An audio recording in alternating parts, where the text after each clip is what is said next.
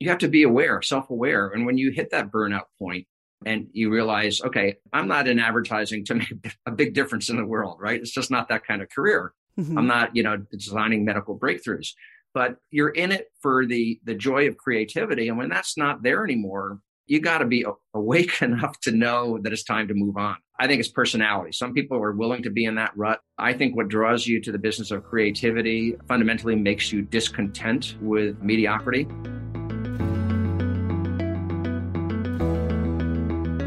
Glad you're back for another episode of Bucket List Careers. I'm Krista Laurie. Some wisdom to share with you from Peter Hubbell today. He's best known as the founder of Boomagers, an agency in marketing to the 50-plus audience that's crushing it. And more recently, he launched Apply You, which offers workshops that apply Madison Avenue branding and differentiation techniques to help college grads market their way to their first real job. So in this talk, we're not only exploring Peter's journey from a traditional advertising exec to industry entrepreneur, we're also digging into his advice for young job hunters in the post-pandemic marketplace. Let's listen. Peter Hubbell, welcome to Bucket List Careers. It's a pleasure to have you on the podcast. Likewise, thanks for having me. You know, you're my first advertising entrepreneur on the show, so there's a little milestone. And I'm definitely intrigued by your journey and your pivots, your business ventures, how you got there. You're best known for launching Boomagers, which is marketing to the 50-plus demographic. And more recently, you've brought about Apply You, which is focusing on a different age bracket, branding workshops for college graduates. So we want to delve into those, of course, but how you got there, let's unpack that to begin with, because I did read that you've said that a long career in the business of differentiation had a big hand in where you are today. Back when I was at college, I had all my peers, that's probably my first pivot, right? All my peers were interested in finance and analytical careers and so forth. And I said, how about a business and creativity? And I headed off to Madison Avenue and thought I was going to be in the business of creating ads. But as you picked up on, what we really fundamentally do for our clients is we create differentiation, right? The client like Procter & Gamble sells, 5 different detergent brands around the world. They position those to occupy different market niches. And our job is to differentiate them and make them seem better, different than all the others.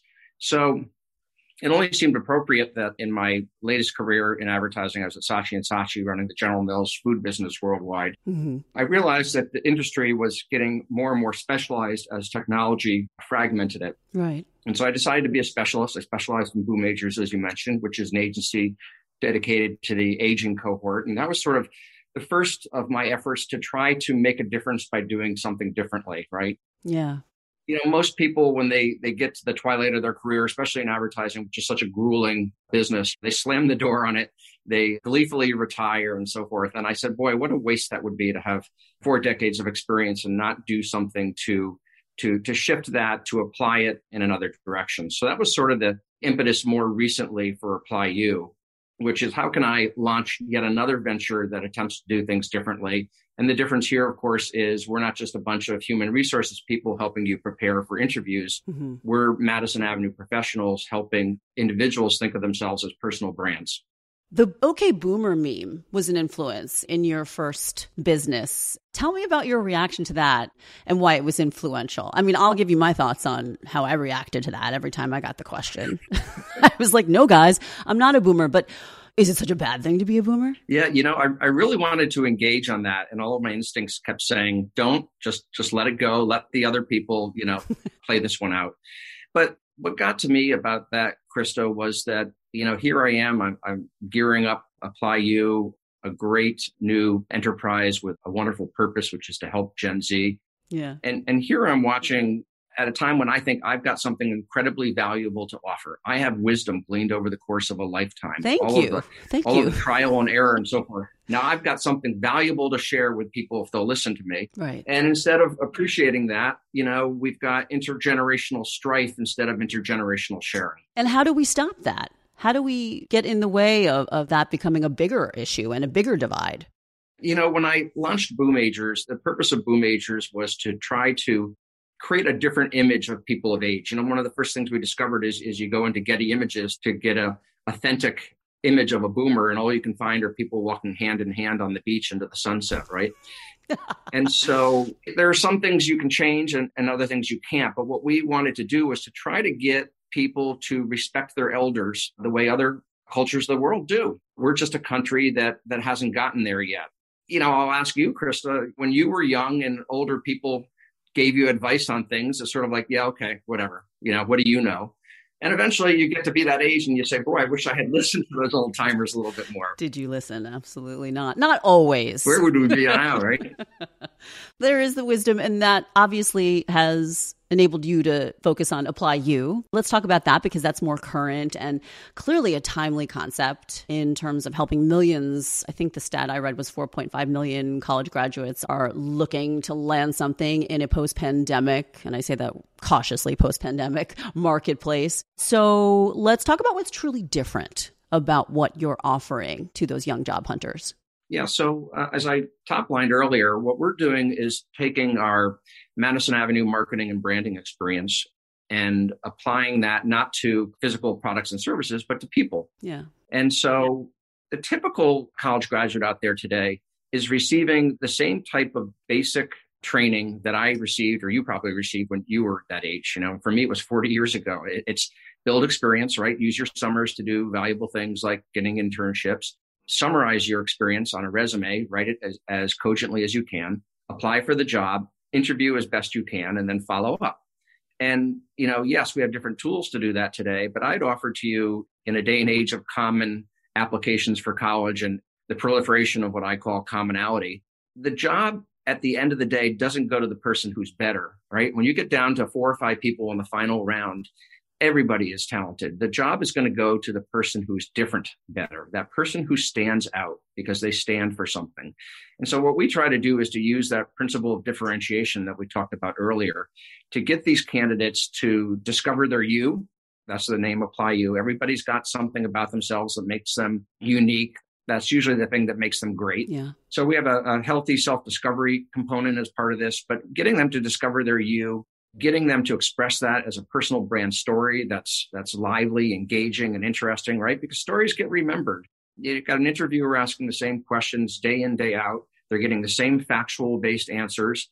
And guess what? The brain is designed to filter out information because we process too much of it just walking down the street. Yeah. So by helping these graduates create a personal brand story, something about themselves that's interesting and engaging, that is also relevant to what the employer is looking for, then suddenly when they're asked, hey, tell me a little bit about yourself, they can shift the dynamic in the interview from a question and answer one over which they have no control, right, to one where they can pitch a wonderful story about themselves and create a dialogue with that interviewer. You're right. The power of the narrative. And mentioning the Common App, as you just did, I lived that with my incoming freshmen in college in the fall. And I can see what you're saying. I think it's applicable to various stages in life when you're trying to, quote unquote, sell yourself. How do you stand out is by telling a story. Speaking of stories, give me some examples of how you overcame obstacles as a founder. Obviously for Bucket List Careers, we're talking about what lights you up about the job, and it's very clear what does, but also how you got there and how you can help people who are trying to launch. You must have some vignettes, something you can share with us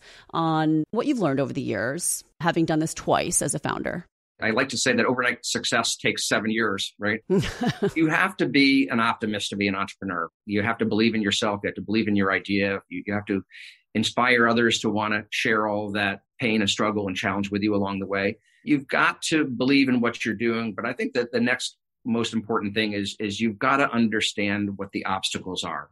When I did Boom Majors, the obstacle was, well, it's much more convenient to market to the consumers I know, which are the millennials. No, by the way, they're digitally savvy and blah, blah, blah. True. And in Apply U, I think what gets in the way is that as soon as it's a job application process and it's interviewing, it suddenly gets very serious. And that means that the applicants themselves get serious, right? There's a lot at stake, so they get serious and they don't want to take a chance. Yeah. Wouldn't I be better off taking the safe route, Peter, anticipating the questions that I'm going to get asked, study about the company? I wouldn't want to interject my story in an interview situation. That might be disrespectful. So we have to, like anything else, all of the quotes, if you went on the internet right now, and all the dare to be different, dream it, do it kinds of things, it's getting people out of their comfort zone. Yeah. And you kind of have to unlearn that, because I would certainly admit that growing up, I felt that I had to project a very serious, not necessarily intense, but not an unfiltered version of myself when you're sitting there in an interview situation. We need to unlearn that somehow. Yeah, I have a great story. It was sort of an inspiring story for Apply You. I was in an advertising role and I was asked by the CEO to do an informational interview for a neighbor's cousin's third grandparent's granddaughter. And a gentleman came in and he was a recent college graduate. And, I started asking him, I was being lively and passionate. Hey, tell me, why do you want to be in advertising? Well, I like ads. I was getting answers like that. And so it was clear to me that this interview wasn't going anywhere. And I said, hey, Mike, you came in here because you wanted help and advice, right? And he said, oh, yes, Mr. Hubble. And I said, okay, here's my advice. This isn't working. So we're going to try something different. I said, tell me about something going on at college right now that's really exciting. I don't care if you've just built a picnic table for the sorority next door to your dorm. Talk to me about something you're excited about. And he proceeded to tell the story about how he was the captain of the hockey team. They had a recruiting scandal. They lost all their top players. They couldn't win a game, but he had to field a team. The team mutinied on him and everything. So he created these 10 commandments and the team lived by the commandments and they all learned a lot. It was actually a winning season because they all learned a lot about themselves. I said, perfect. Right. We're going to start this interview over. Go outside, knock on my door and introduce yourself as the Moses of college hockey. And he says to me, well, why would I do that? I said, just do it, will you? And point being is he had the story. Mm-hmm. He had the story all along, but he got super serious because he was in a big office meeting with somebody who was older than him. He had his personal brand story all along, and he proceeded to tell that story. And I said, hey, you just rattled off all of the skills that I'm looking for in terms of inspirational leader, creative, agile, blah, blah, blah, blah, blah. You had it all along. You've been able to remain in the advertising lane, if you will, but you've evolved and you've crafted your career trajectory in your own way. How did you avoid burnout? And what kind of advice would you give to colleagues out there who are in advertising for years and years and years on keeping it fresh and reinventing yourself? But as you've done, staying in the same industry. Answers to questions like that are fundamental, right? Which is you have to be aware, self-aware. And when you hit that burnout point and you realize, okay, I'm not in advertising to make a big difference in the world, right? It's just not that kind of career. Mm-hmm. I'm not, designing medical breakthroughs. But you're in it for the joy of creativity. And when that's not there anymore, you got to be awake enough to know that it's time to move on. I think it's personality. Some people are willing to be in that rut. I think what draws you to the business of creativity fundamentally makes you discontent with mediocrity. The Boom Majors pivot was, hey, there's got to be a better way. The industry's getting specialized. I need to be a specialist. The Apply You pivot was, it's getting harder and harder in the agency business to truly be rewarded for what you do and to be paid well for it. I wanted to go to people who would truly appreciate all of the experience I had. Yeah. So teaching at this stage in my life, we could have a separate podcast, Krista, on age and phase of life and how we get more legacy focused as baby boomers, right? Yeah. And I think this is a bit of a legacy pivot for me as well. What do you love most about what you're doing day to day?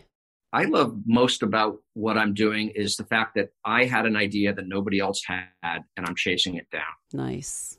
I say to people, don't take for granted that we live in a country where you can have an idea one day and you can actualize it the next day. Mm-hmm. The only thing getting in the way is your fear of the unknown or lack of capital, all those kinds of things. There are, this advertising is an easy business. I'm not building factories. I'm not manufacturing and cranking out products in other countries and dealing with tariffs and all that kind of stuff. This is a human capital business model, and you dream it, you do it. Well, that leads right into my question, which I always ask my guests. What key advice or takeaways do you give that person on achieving purpose career-wise? It's interesting because it's easy to work your entire career paycheck to paycheck because you've got mouths to feed and children to educate and so on. And purpose ends up in the backseat for decades. And then when you're older, you got a different perspective on life. You realize, as I said earlier, I'm not advertising. We're not out making a market difference in the world. But yeah, there's never been a better time to be purpose-minded living in the society we live in now where this is on the forefront of everything we're thinking about and doing. And I want to be able to look in the mirror when I wake up and know that I'm making a difference. I could do that selling cereal around the world, sugared cereal for kids? Was I really making a difference? But I do believe that all of the years at Boom Majors and now with Apply U, that we are improving lives. Well, do you think there's a different mindset now that pushes purpose in terms of, your professional pursuits? I think so. Do you feel that if you could go back, maybe you would have focused on it a bit more than just the zeros on the paycheck? Yeah, I think, as you and I were talking earlier, it's a shame that the bucket list is associated with the later years in our life. It is. You've got to find a way for people to say, these are the things I want to do, and I'm going to do them. I get it, that there's reality, there are needs, and as I said earlier, mouths to feed. But too many of my peers who can't do purposeful things, either because physically or intellectually, they're compromised now. Yeah. The other thing that I'm really big on is fitness.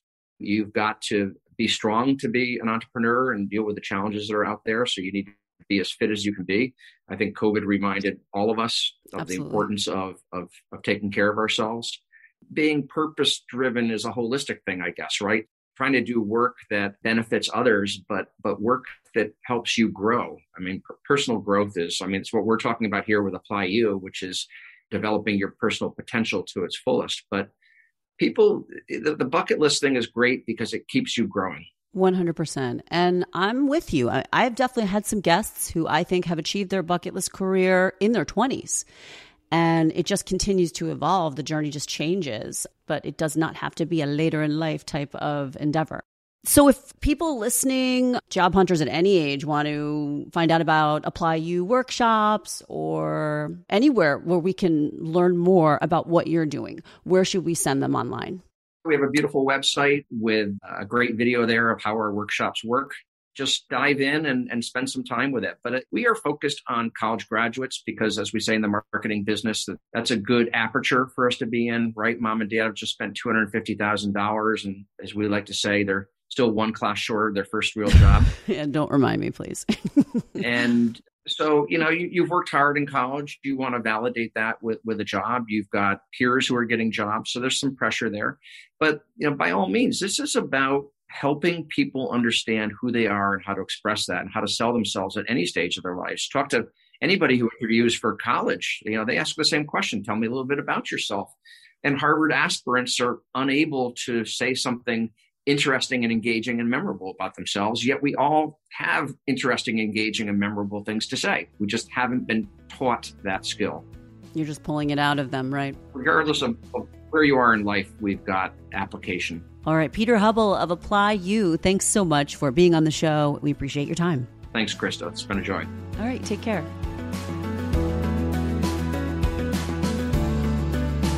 You can find more Bucket List Careers content on Instagram, Facebook, LinkedIn, and Twitter. I'm Krista Laurie. Thanks for listening. Always feel free to message me your thoughts, subscribe, rate, and review if you have a moment wherever you get your podcasts.